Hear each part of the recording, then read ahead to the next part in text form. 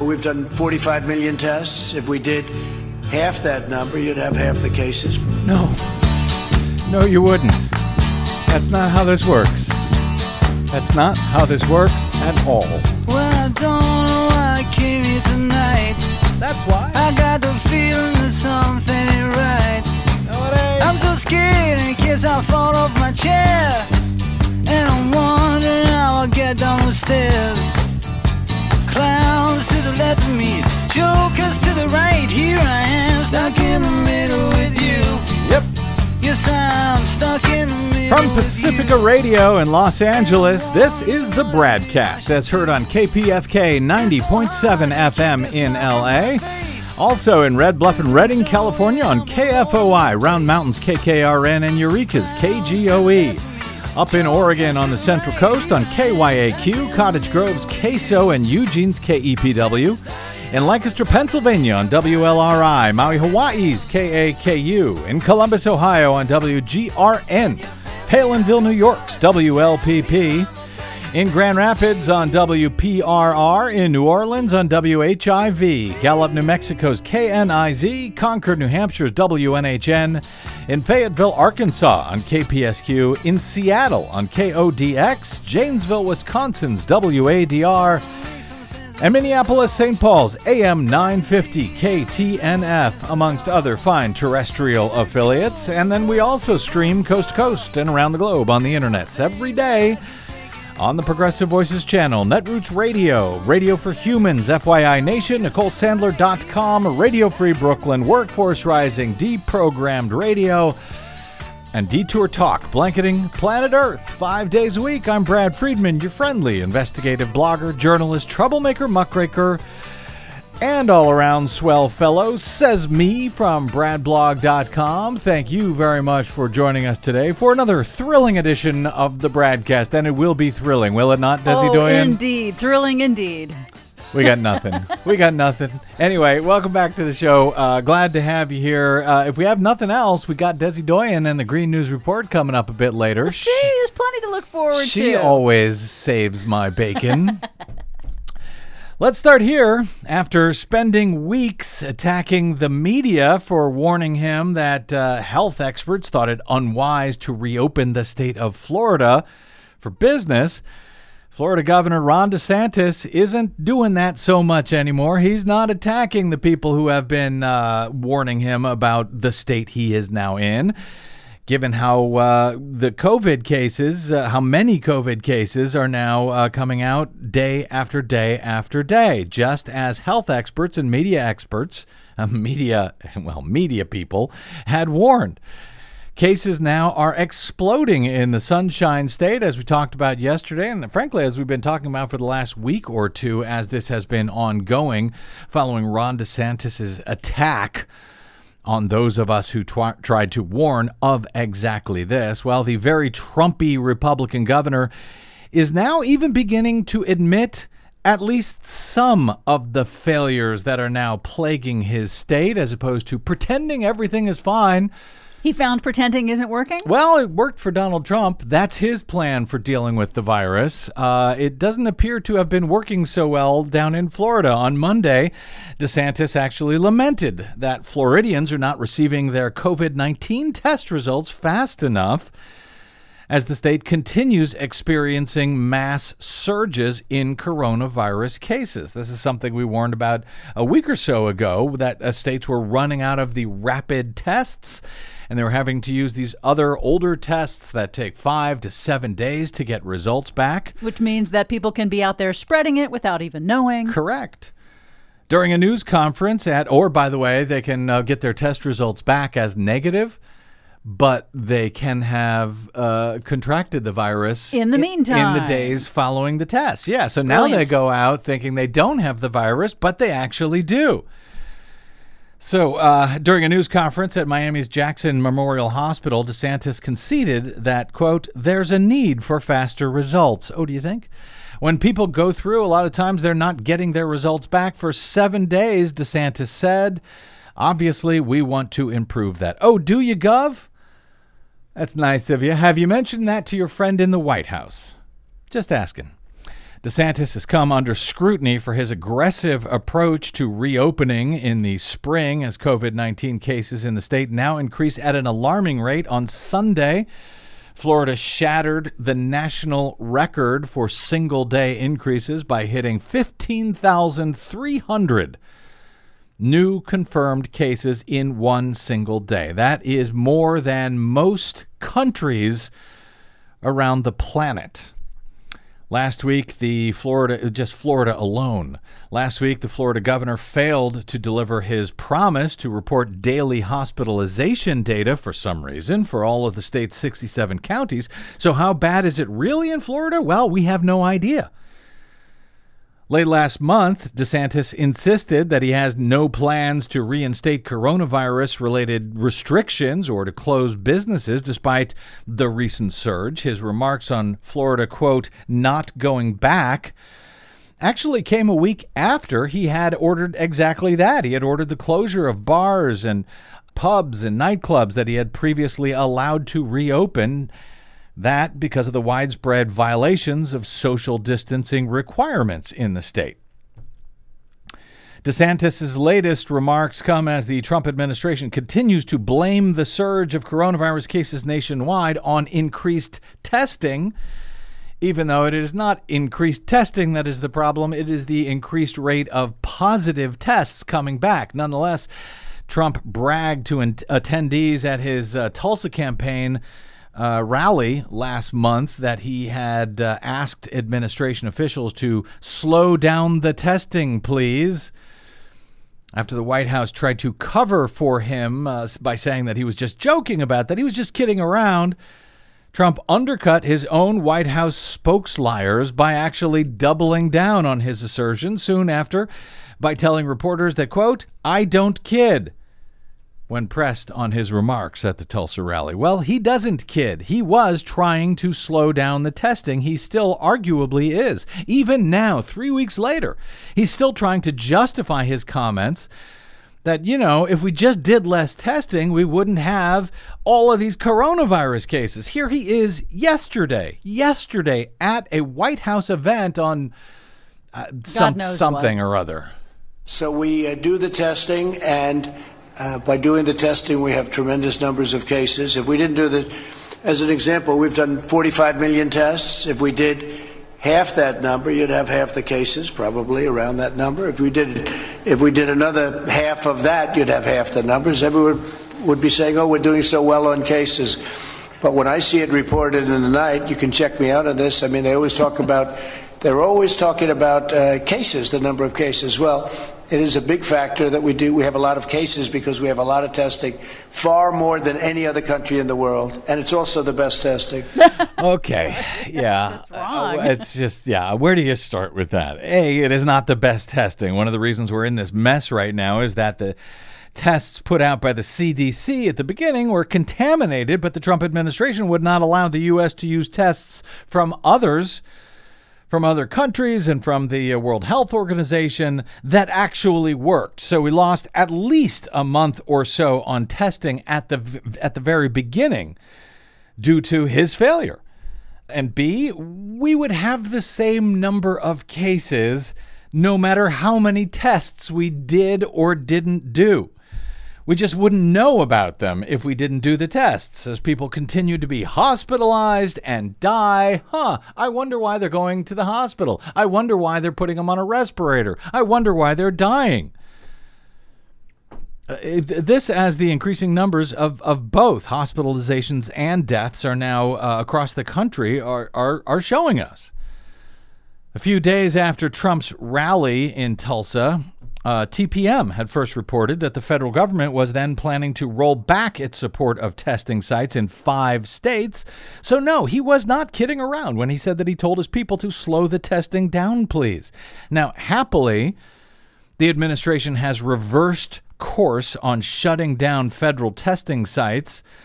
That was a few days after TPM's report had sparked outrage, bipartisan outrage, and as cases continued to surge in the states where Donald Trump was trying to shut down the testing. In short, if you tried to create a failed response to this pandemic, You probably could not do a worse job than Donald Trump's federal government has done day after day after day since the beginning of this, even if you tried. Now, I am happy to note that the administration today also appears to be backing down on another element of this, backing down from their threat to remove visas, to have ICE remove visas from foreign exchange students who are attending schools that did not find it safe to reopen for in-person classes this fall. That after some 17 states and 200 or so schools filed a lawsuit against the federal government's efforts to purposely undermine attempts to respond safely to the virus.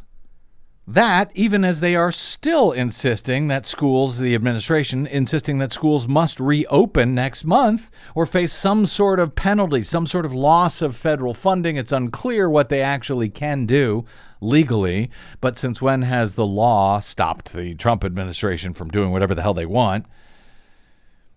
Health and school officials alike describe that notion as insane to open for classes next month, with cases surging all over the country. Not just cases surging, but in the rate of cases. I guess we have to say that. The rate of infections, the hospitalizations, the deaths. And remember, way back in March and April, how one of the biggest short-term problems we had at the very beginning of this pandemic was not having enough personal protective equipment for the medical workers. Well, here we are, about 5 months later, and guess what? As NBC News reports exclusively this afternoon, the federal government may not have the capacity to supply medical professionals with personal protective equipment amid the latest surge in coronavirus cases, according to internal administration documents that were obtained by NBC News. For example, they write, the Strategic National Stockpile and the Federal Emergency Management Agency, or FEMA, have fewer than 900,000 gloves in reserve after shipping 82.7 million of them, or just 30% of the amount requested by state, local, and tribal governments. That, according to figures compiled Sunday by the Health and Human Services Department for senior leaders of the Interagency Coronavirus Task Force effort. In particular, nursing homes and long-term care facilities say there is a major personal protective equipment shortage. 5 months into this thing. Mark Parkinson, the president and CEO of the American Healthcare Association and the National Center for Assisted Living, writes in a letter to governors today, quote, currently nearly 20% of nursing homes report to the CDC that they either do not have or have less than 1 week's supply of PPE. And more than half of assisted living communities, he writes, have less than a 2-week supply of N95 masks and gowns.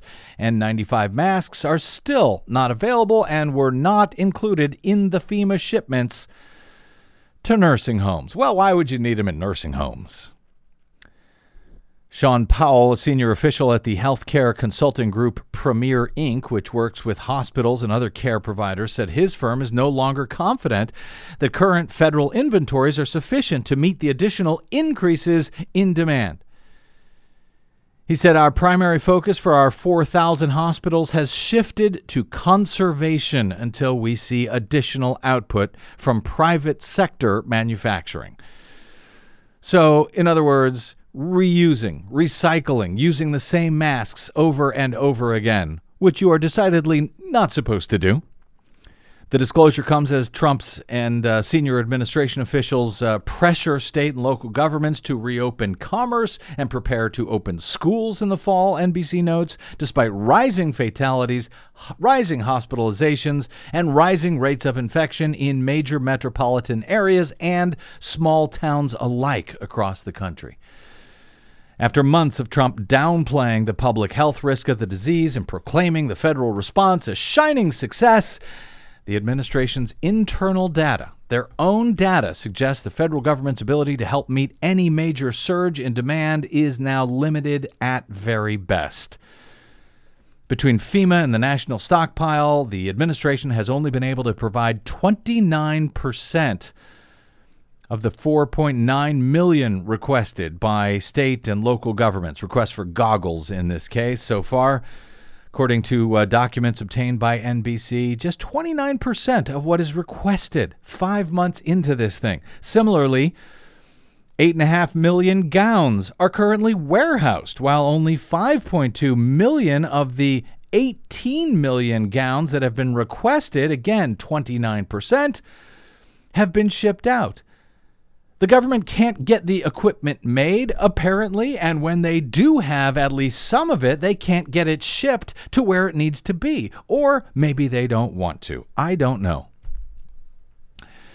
As noted, if you wanted to have a failed response to a deadly global pandemic, you would be hard-pressed to fail by virtually every metric worse than this administration already has. High school kids could probably handle this better. Seriously, high school kids could probably do this better, and, well, at least one group of high school kids in Atlanta, Georgia does seem to be doing it better. At least by a few of these measures, at least compared to FEMA's disastrous response to get some much-needed PPE to frontline workers who need it. One of those high school kids reached out to us a few weeks ago to discuss how he and his classmates really are outpacing the federal government in certain respects. That high school kid joins us next on the BradCast. I'm Brad Friedman.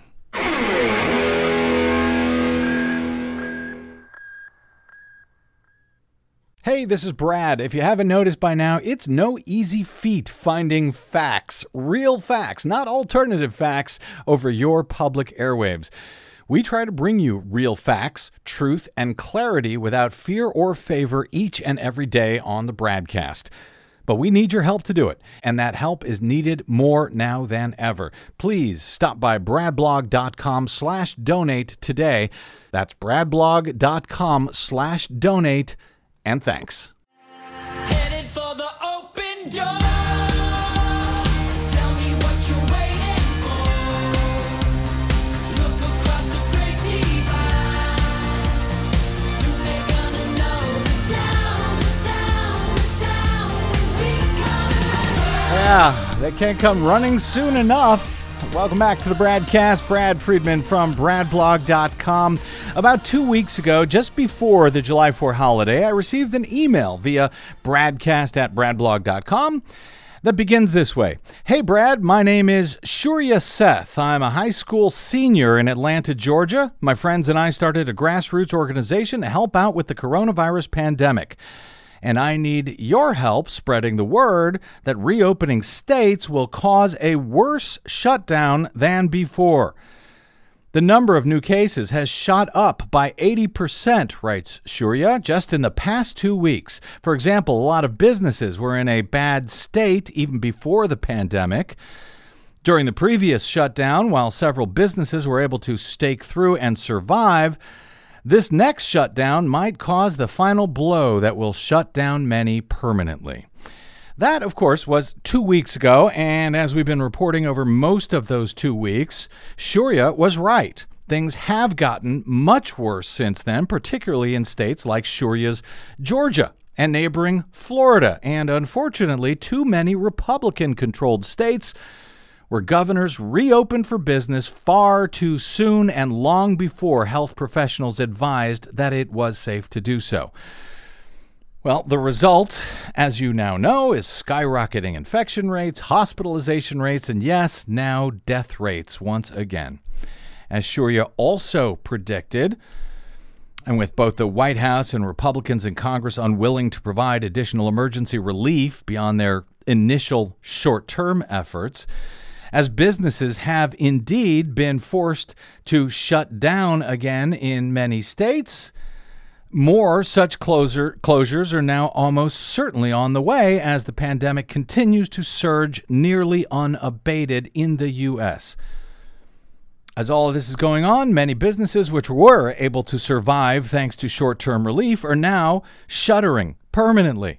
Worse, many of the same shortages that plagued the healthcare system at the very beginning of this pandemic, the shortages of testing kits, shortages of personal protective equipment or PPE for frontline medical workers, shamefully, those shortages still persist now some 5 months into the crisis. As the Republican plan to simply ignore the virus away, shockingly, did not seem to work. But never mind the failed, if deadly, politics. We still have medical workers forced to ration PPE in hospitals, even as ICUs are being filled to capacity once again in states like Florida and Texas and Arizona, and even, if to a lesser extent, here in California. That, as Donald Trump has still failed to adequately invoke the considerable powers granted to the President of the United States under the Defense Production Act to commandeer manufacturers into producing the much-needed personal protective equipment required by our frontline workers to stay alive so that they can help us stay alive during this pandemic. House Speaker Nancy Pelosi noted as much over the weekend during one of her appearances on the Sunday news shows. They ignore science and they ignore governance in order to make this happen. We have to call upon the president to implement the Defense Production Act so that we can have the PPE, the personal protective equipment, as well as the testing equipment and the equipment to evaluate. All of these things are central to controlling this virus and essential to whether our children go back to school safely. That was Nancy Pelosi just on Sunday calling on the president to once again invoke the Defense Production Act to help create PPE that is needed now as much as ever. So back to that email from the Atlanta high school senior, Shourya, who notes, I am part of Project Paralink, an organization started by a group of high schoolers. I'm contacting you because I was wondering if you would be interested in featuring us on an episode of your podcast. We are fairly new to the industry. And your platform could prove immensely helpful so we can keep producing and delivering PPE to the front lines. So far, we have been able to manufacture and donate over 390,000 PPE units, ranging from face shields to masks to over 1,500 locations. If you are open to it, we would love to get in a brief call with you. Regards, Shourya, Seth, and the team at Project Paralink. Well, it would be my honor, Shourya. Joining us now is Shourya Seth. He is the Chief Operating Officer of Project Paralink, which, in addition to producing and donating more than 390,000 pieces of PPE since beginning the project, now features nearly 1,000 volunteers in 4 states across the U.S., and from their website at projectparalink.org, sounds like they are just getting started. Shourya, welcome to the BradCast, and thank you both for your work and for reaching out. Hey, Brad. Thanks for having me on the podcast. I really appreciate it. Sure, our pleasure, sir. So your website discusses this a bit, but how did you guys get started doing this? I understand it came out of a separate project that you had begun before the pandemic, but you sort of needed to sideline that because of the pandemic? Yes. So essentially, it was around mid-March. It was a group of 5 people that we had, the group of 5 founders. 2 of us were interested in supply chain and logistics, and then the other 3 were interested in computer science. And essentially, we came together for a type of math project where we set into this topic called combinatorial optimization. Essentially, we were creating an algorithm to find the best line of fit in different areas, and it's a commonly used application in place in applications like Google Maps. And essentially, we wanted to study more and see if we could create an algorithm that would break down essentially the topic and see if we could implement it in different areas, and especially in supply chain industrial engineering. One of the things our CEO of our organization, Edward Aguilar, he was also interested in was supply chain and logistics alongside me. And we would be doing different sort of like small projects, such as like handling the body of materials for robotics teams. And it was really like the small project that really got us interested into it. And as the project was progressing, mid-March is when the news of the pandemic hit us, and the school was closed. And right before the school was closed, a lot of advisors told us, a lot of our teachers told us that, you should just cancel the project, stay through the whole pandemic, and then when we return to school, you can start on it again. And really, that was when Edward and we started researching into the problem and started looking into supply chain and just wanted to see what were the inefficiencies in just the whole national supply chain, and seeing like if the federal agencies were handling the pandemic properly. What happened after was we did a lot of research on, for example, what the doctors in Italy were warning us, how the CDC had been handling kits, and I'll get back to it later as well. And other organizations, for example, like HIDA, how they were warning President Trump about what's going to happen with the supply chain. And, the bureaucratic process obviously denied faster responses. And it was just terrible for us to see. So what we ended up deciding was that we would do something to, fix the problem, at least in the state of Georgia, because we didn't want people that we knew, people that were close relatives, close friends, to see them being affected so badly by the pandemic, because we'd seen the same effects in places like Italy. And essentially what we did was we started calling hospitals just 1 week into the pandemic, and we just talked to them. It's like, what sort of PPE supplies do you need? How, what's the runway looking like? How much PPE supplies do you have to last? A lot of them are just like, we don't have any PPE supplies left. We're just reusing them from last week. And, now, at least in modern day right now, they have at least 1 week of PPE supplies left, usually for every hospital, where they can have it for 1 week, and then at least, order on a week-by-week basis. But at that point, they didn't have it on a week-by-week basis. And we actually called a few of our relatives. I personally had a cousin working at one of the hospitals here in Metro Atlanta, and I talked to him, and he said that he had been using his N95 mask for the past 3 weeks.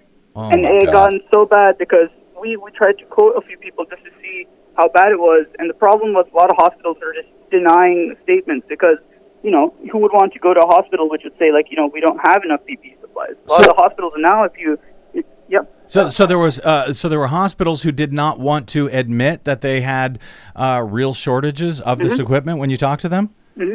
A lot of the hospitals would straight just refer us to their PR teams and be like, you first talk to them before we can make a statement, because we can potentially get fired because of this. Wow. So it took a while for you to get to know them to the point where they were willing to admit that, well, yeah, we could use a bit more PPE. Yeah, it was seriously bad. And when we finally got through the PR teams and we had to go through the whole process, we started calling hospitals and started noting down and at that point it was a spreadsheet and trying to figure out how we would implement the algorithm within it. And it took us a week. Well, is this then the algorithm that you use, is that about delivering these supplies, or is this about actually manufacturing these supplies? Because I understand that you guys are actually somehow managing to manufacture hundreds of thousands of pieces of PPE. Well, yeah, essentially, this was a combination. So we handled manufacturing and the delivery of PPE supplies. And what we did was, in the beginning, we contacted some of the organizations here in Atlanta that were at least manufacturing supplies, and with their algorithm, it helped them first of all make their whole manufacturers or factories more efficient through like lean manufacturing and JIT manufacturing. And then we introduced our algorithm into the delivery side of things, where we would essentially coordinate from those manufacturers and get the PPE supplies delivered to hospitals. So it was essentially a combination of the manufacturers and the delivery side of things, where we managed to donate all the PPE supplies. It's amazing what you guys have been able to do. Now I understand you run completely on donations. How did you get started producing really hundreds of thousands of pieces of PPE when it seems like our federal government could not even do so? Did you receive some sort of a startup money, grant money to begin the project in the first place? So we actually had a couple of company corporate sponsors reach out to us, and one of the most giving ones was the Coca-Cola Foundation. They gave us a ton of resources, such as like plastic that they use to make different sort of products within their factories. We had the UPS Foundation starting to help us out with the transportation fees, and we even had AFLAC, the Arthur M. Blank Davis Foundation, give us money to get resources. So it was all that started to accumulate as we started making partnerships with organizations that were, for example, like manufacturing PPE supplies. We would essentially partner up with them. And, for example, in Atlanta, we had Atlanta Beats COVID. On a national level, we got Get Us PPE. They're one of the nation's largest PPE donors. And we talked to them. We asked them for corporate sponsors. And a lot of the companies reached out to us and were like, we love what you're doing. And, if you could if you could have this donation from us, we'd love to see it go towards a good cause. This, And from there, we really built it up, and where we are today. yeah, your website describes the work as localized disaster relief, explaining that Paralink is helping states across the country respond faster than ever to disaster through our Parapod relief stockpiles and hive manufacturing. Local states now have a powerful auxiliary supply line for the items they need most. I presume that hive manufacturing, now is this we saw earlier in the pandemic, people who had 3D printers and so forth were actually printing up these masks. Is that how you guys are proceeding with your manufacturing, where you have volunteers around the country actually producing this equipment at home? It's a combination of both. So we do have a lot of people, and right now we're moving into even a more decentralized model. But essentially, we did have a lot of people initially, and those small manufacturing plants have their own 3D printers at home. And when we started to implement the algorithm, it'd also tell them, like, if it's more efficient to come to the makerspace, and those are essentially the small manufacturers, every single day, or it would be better to just make 3D printed face shields at home. So essentially, the headband part of the 3D of the face shields were 3D printed at a lot of people's houses, and we took those alongside what we were making at small manufacturing plants, where they had machines to also make face shields, and we created a model which is, again, as a localized disaster relief. One of the problems with the federal supply chain was that as the Trump administration would mention to factories, like, okay, you have to completely retool your factories to get PPE supplies. Though that would take essentially 3 to 4 weeks, because you're talking about large factories retooling all their machines and trying to make masking face shields, things that they've never made before, and trying to produce them on a large scale.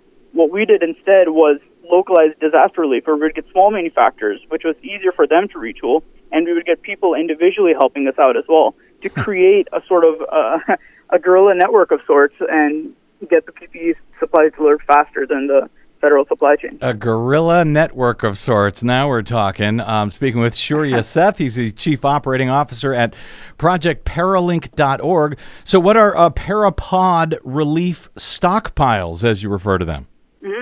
So one of the things that we wanted to do was, and this was actually something we focused on a lot just before the surge cases, we started noticing a downward trend in the cases, a very, very slow downward trend. And we realized a lot of people, for example, like Dr. Fauci, were talking about a second wave or potential second wave of the pandemic coming during, winter. If you Dr. Fauci mentioned in a lot of media sources or media outlets that he went to, that according to, virology, as winter approaches, there's a very likely chance that from the southern hemisphere of the planet, as the cases are rising there, people would start coming over to the northern hemisphere, and the cases right in the northern hemisphere event. Unfortunately, the second wave already came on a much, much larger scale. Yeah. But we wanted to create the stockpiles in states to prepare for the future. We understood that, a lot of times, as you said, like a lot of the Republican-controlled state governments, gubernatorial governments, were ignoring those warnings, but we understood, according to virology, just according to common sense, that the cases were going to rise again. And we decided that, hey, we should create stockpiles, we should create parapods, essentially, and make those stockpiles. So these are pods that are basically in place around the country, around various states, as needed as disaster strikes, and whether it's the pandemic. I noticed at one point on your website, on your blog, I think you talk about wanting to replace FEMA or at least augment FEMA. So these would be emergency pods ready to crack open in the event of in the event of a disaster that are already in place around the states and the country. Yeah, and actually, this was exactly what some of our advisors told us as well.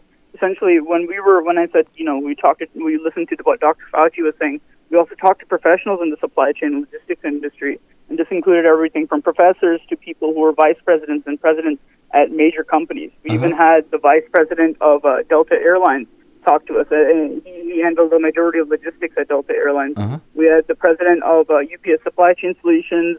We had operations and management professors at Georgia Tech. We talked to them and we asked them, this is essentially, we work in logistics on a small scale, but on a larger scale, what are some recommendations you would make? And one thing we heard across the board was prepare for the future. Be the ones that think ahead, because, again, as we saw with the federal government, they never prepared ahead. And, we're in this state right now. Yeah, So we that's decided that, hey, yeah. well. That's what I wanted to ask. I mean, you mentioned in your email, and it was 2 weeks ago, that infection rates had increased some 80% in the 2 weeks prior. And I don't know if you were referring then to specifically to Georgia, where you guys are located specifically, or to the national numbers. But how are things right now in Georgia? How much worse have they gotten since you reached out 2 weeks ago? And do you feel that state and local response to this crisis has been adequate out there? Yeah, so we wanted to get a holistic review of different places and see what the scenario was. In the beginning of the pandemic, the government forgot to do simple things like surveillance testing, and we wanted to at least implement that on the scale of Georgia to see what was happening. So what we found out actually was in the communities, surrounding Metro Atlanta, we saw an increase of PPE requests of over 148%, and then within Atlanta, we saw over 310% during those surge in cases. And it got to a point where a lot of this national service that we were operating under that we provide to other states outside of Georgia, we noticed that those servers completely crashed. The days that this cases rise by 10,000 to 20,000, the servers completely crashed. And then we started conducting surveys, and this survey is composed of 80% of the locations we donated to at that time. And we found out, again, was surrounding communities in Metro Atlanta, 148% increase. Within Atlanta, we saw 310% of increase, and it just got worse and worse because some hospitals had gone back to the position where they were only left with 1 week of supplies, and it was just it's really frustrating to see that the federal government was not doing anything about it, but. No, we at least conducted the surveys, and we had the parapods ready in that instance as well. Well, yeah, and as you are or were a high schooler, did you just graduate, or will you be a senior in this coming school year, Shourya? So I'm going to be a senior next year alongside my team as well. We're all rising seniors. Okay. So I was a junior. You guys are good. How do you feel with that in mind? How do you feel about this push, mainly by the Trump administration, to sort of immediately open schools for in-person classes 5 days a week beginning next month? Is your school ready for that? Would you feel safe at this point going back to in-person classes in a few weeks?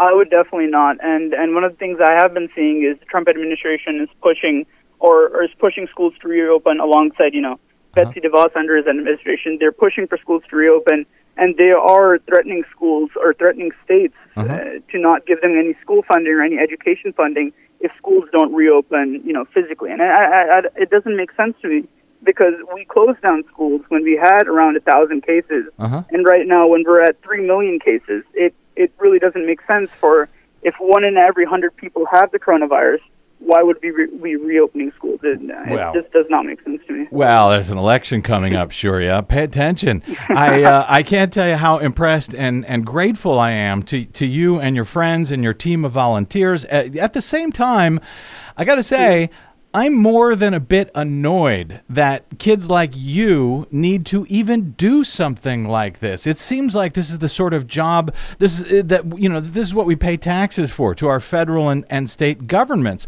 Has Atlanta Mayor Keisha Lance Bottoms and or Georgia Governor Brian Kemp been in touch to help with your efforts or to at least say thank you for them?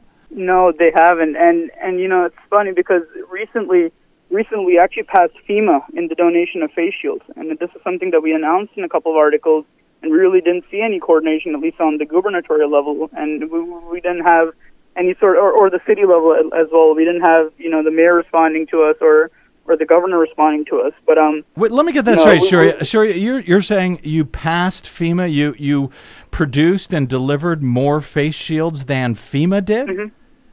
So on June 11th, FEMA put out a public press release, and that's their latest public press release. Essentially, they released a public press release giving out state-by-state PPE data. And when we looked at Georgia, what we found out was that FEMA had, at that time, only been able to produce 189,000 face shields, while we had been able to produce 370,000 face shields, essentially doubling the output. And the funny part is some of the donations that we made were to FEMA. So while we had been overproducing, we'd also been donating to FEMA trying to... Unbelievable.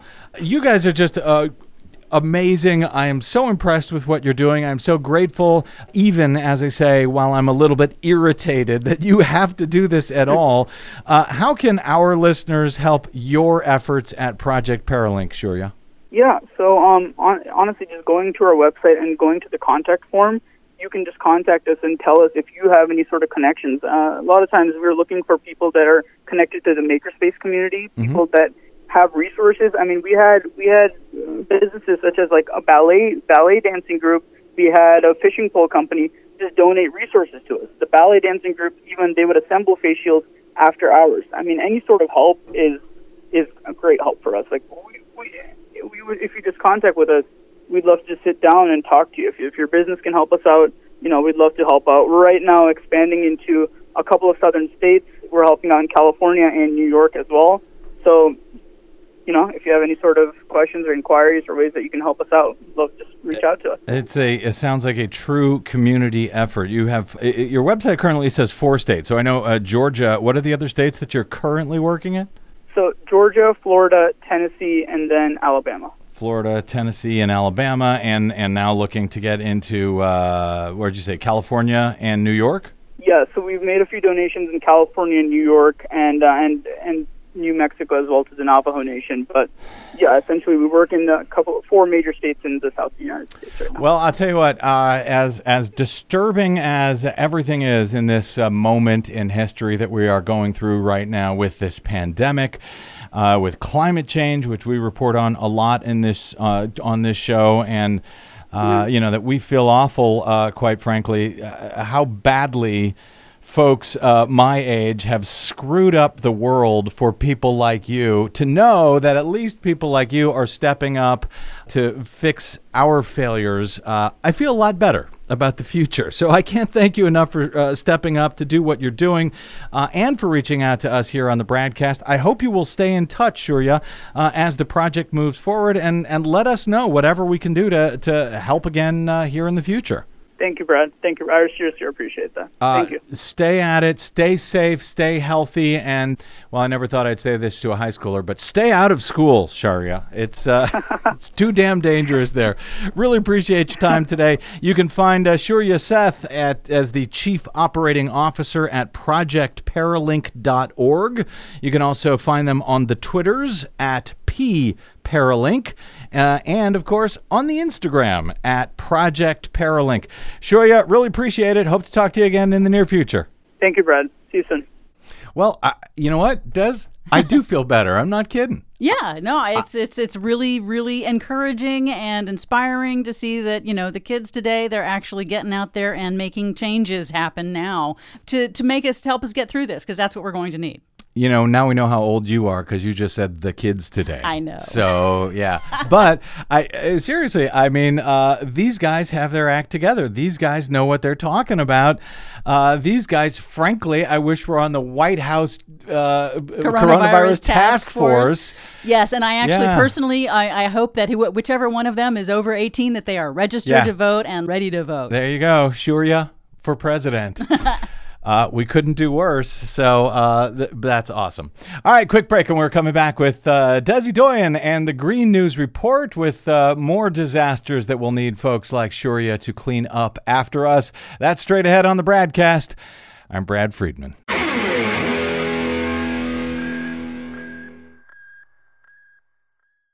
Hey, this is Brad. If you haven't noticed by now, it's no easy feat finding facts, real facts, not alternative facts, over your public airwaves. We try to bring you real facts, truth, and clarity without fear or favor each and every day on the BradCast. But we need your help to do it, and that help is needed more now than ever. Please stop by bradblog.com/donate today. That's bradblog.com/donate. And thanks.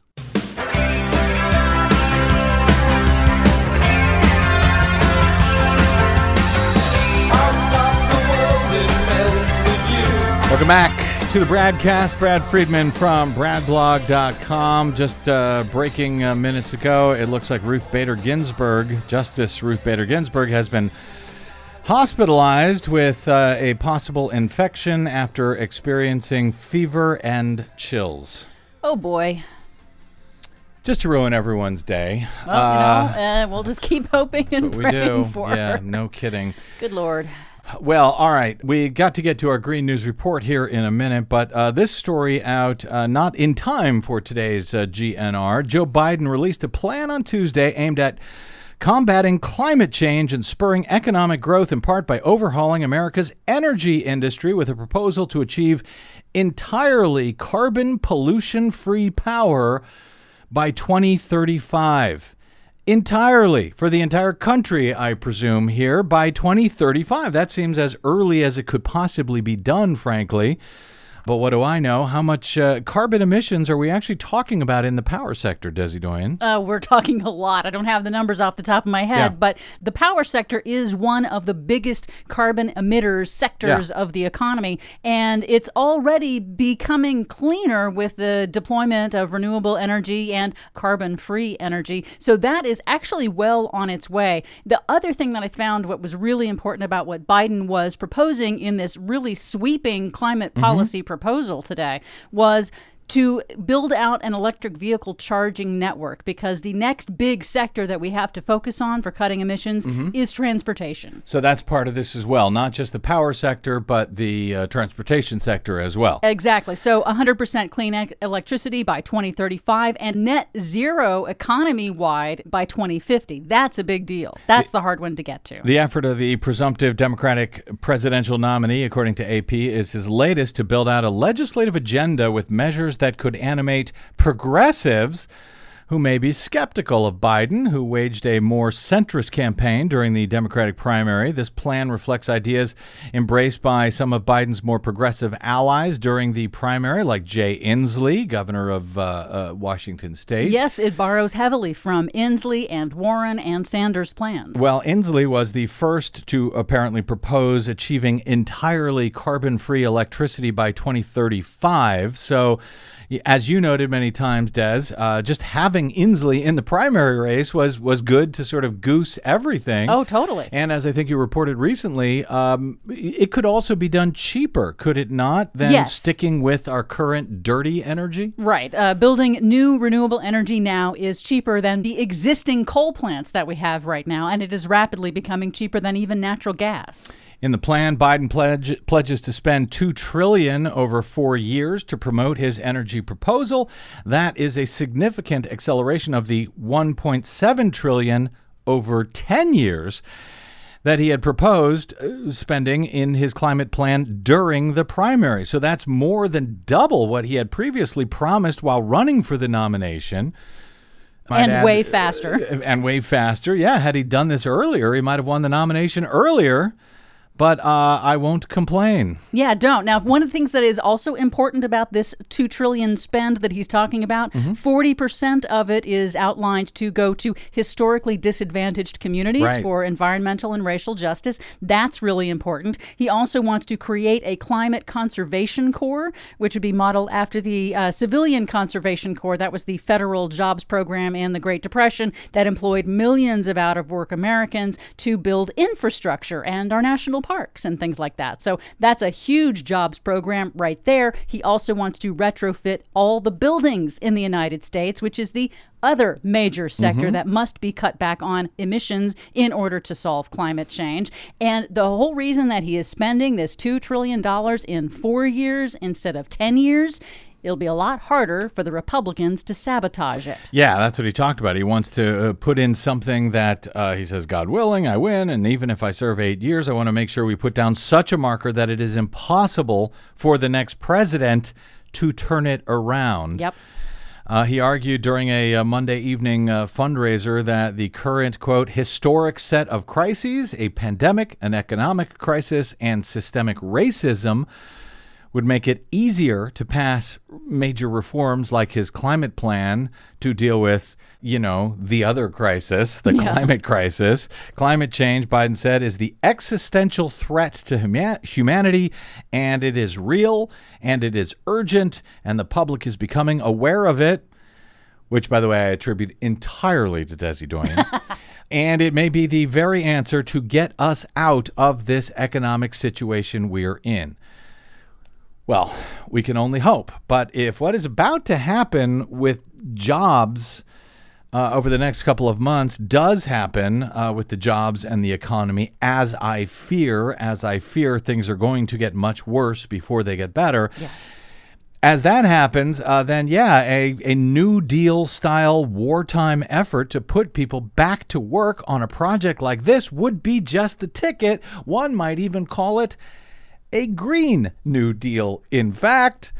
But I guess we're not supposed to use that word anymore, Yeah, we right? don't want to scare the Republicans. Oh. Poor little snowflakes. They can't handle it. They are easily scared. Anyway, more on Biden's plan, I suspect, in our next Green News Report later this week, no doubt. But until then, here is our latest Green News Report. We've got a lot of heat and humidity to talk about. Extended extreme heat wave spreads across U.S. June 2020, second hottest June ever recorded. Bankrupt oil and gas companies leave taxpayers with the cleanup bill. Plus, Donald Trump ignored expert warnings about coronavirus. On climate, he won't listen to scientists or the military. environmental group hits Trump on COVID and climate denial. All of that catastrophic denial and more straight ahead. From BradBlog.com, I'm Brad Friedman. And I'm Desi Doyen. Stand by for 6 minutes of independent green news, politics, analysis, and snarky comment. It's time to talk about Donald John Trump.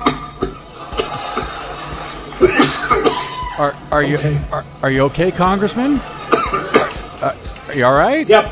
Okay. You sure? Okay. Okay. Gosh, Congressman Glenn Grothman, maybe you shouldn't have gone to that Republican in-person state convention in Wisconsin. Hope you ain't got the COVID. This is your Green News Report. I'm gonna soak up the sun.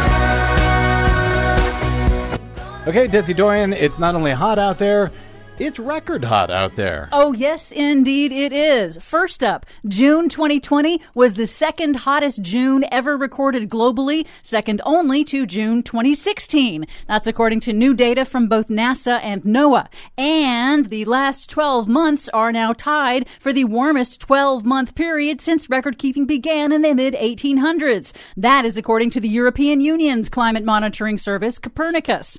2020 so far is already on track to be the second warmest year ever recorded and has brought scorching new records in both the Arctic and the Antarctic. And just note that this record warmth is happening in the absence of an El Nino weather pattern in the Pacific Ocean that normally boosts global temperatures. Was there an El Nino back in 2016, the record year? Yes, it was a super El Nino. And now we're hitting these records without any help. Yep.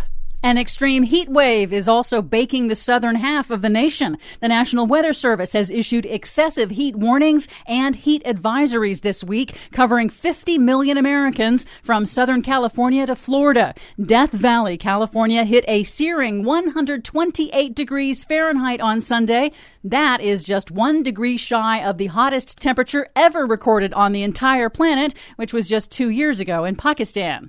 While intense heat waves of this magnitude are not unheard of in summer, climate scientists warn that they will become increasingly more frequent in the years ahead due to man-made climate change. Meteorologists warn that this heat wave could last multiple weeks in some regions. Great. Prolonged exposure to the heat increases the odds of heat-related deaths, so officials around the country are trying to safely open cooling centers in affected states, even as the coronavirus pandemic surges across the country. Yeah, how are we supposed to have cooling centers where everybody comes into a room together to cool down? That's what they're trying to figure out. That sounds like a terrible idea. In other news, remember when oil prices for U.S. crude briefly crashed below zero back in April? So low that they were actually paying people to take the oil off their hands. Yep, now it is July, and the benchmark price for crude is still hovering around $40 a barrel due to lack of demand, and that is still beneath the break-even price for many in the fracking industry in the United States. The New York Times reports that the drilling and fracking industry is now facing a wave of bankruptcies and are abandoning unprofitable wells, leaving behind potential environmental disasters for U.S. taxpayers to pay the cleanup bill, even as CEOs walk off with million-dollar bonuses. Once again, privatizing the profits socializing the losses. Yep, just one example in the New York Times. Bankrupt Texas oil producer MDC Energy's abandoned wells are leaking climate-warming methane. It would require an estimated $40 million to clean up and shutter those wells, but the company's debts exceed the value of its assets by more than $180 million. So they're out of business. They're not going to clean it up. We're going to clean it up. Right, but the company did find the money to pay its CEO more than $8 million in fees. Oh, good. At least that happened. In politics, venerable nonprofit environmental group the League of Conservation Voters has launched a multi-million-dollar ad campaign in 6 swing states, slamming Donald Trump's anti-science attacks on the environment and public health. For months, Donald Trump ignored warnings from public health experts about the coronavirus pandemic, and his denial turned deadly.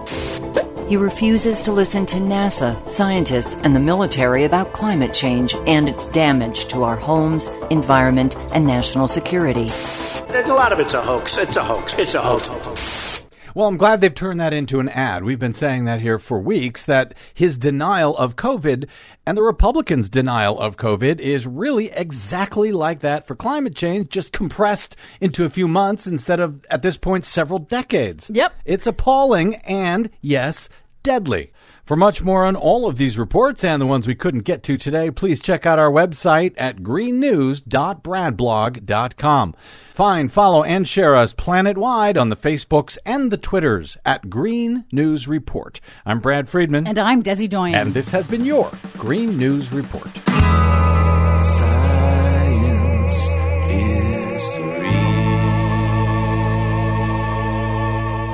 Yes, science is real. Yes, thank you, They Might Be Giants. Why do we have to even say that on this show, ever, that science is real? Because of 30 years of the Republicans and the right wing trying to change the media landscape so that propaganda and disinformation are prioritized over actual facts and science. So we're rebels on this show, aren't we? We're radicals saying science is real. Yep.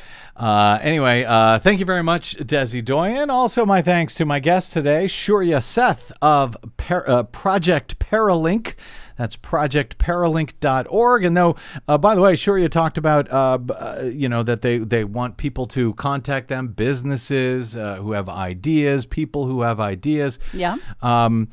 They also need donations. I'm just saying, because I know that was part of his email to me, that they run on donations. So, if the president of the United States is not going to save this world, it's going to be up to all of us. So please consider stopping by projectparalink.org and contacting them, helping them out. Because, man, do I feel better after talking to him this afternoon. Yes. A ragtag band of Americans. We can make this work. We can do this. I hope you're right. My thanks to all of you for spending a portion of your day or night with us. If you missed any portion of today's show or any other, you can download it anytime for free at bradblog.com. While you're there, yes, we run entirely on donations as well. Please consider stopping by bradblog.com/donate to help us stay on your public airwaves with our radical, rebellious statements like science is real. Drop me email if you like. I am BradCast at bradblog.com, and on the Facebooks and the Twitters, I am the Brad Blog. That's it. Until we see you next time, hopefully tomorrow, I'm Brad Friedman. Good luck, world.